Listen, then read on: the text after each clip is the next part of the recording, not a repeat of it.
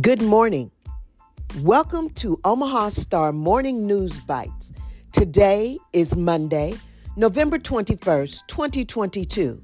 It is the 325th day of the year, and there are 40 days left in 2022.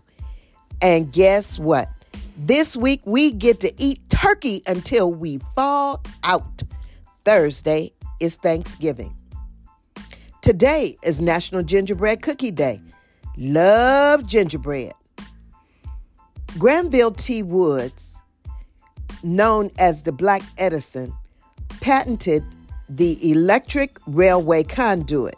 He held more than 65 patents, and he was the first African-American mechanical electrical engineer. He was a 7-foot-tall black man. He sold his telegraph patent to Alexander Graham Bell. Imagine that. We know Alexander Graham Bell to be the first for the telephone. Scratch that. He bought it from Granville T. Woods, a black man who quit school at the age of 10 due to family finance and died at the age of 53. Thank you, Granville T. Woods. We appreciate you. Our quote for today: both tears and sweat are salty, but render different results. Tears will get you sympathy, and sweat will get you a change. Thank you, Reverend Jesse Jackson. The weather today, the high is 49 degrees, the low is 25 degrees.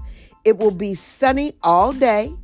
Sunrise is 7:19 a.m. and sunset is 4:59 p.m. Our days are getting shorter. Do you subscribe to Nebraska's only black newspaper? www.theomahastar.com. You can listen to this podcast on both Spotify and Apple. The Omaha Star Morning News Bytes. Thanks for listening. I'm your publisher, Terry D. Sanders. Bye-bye.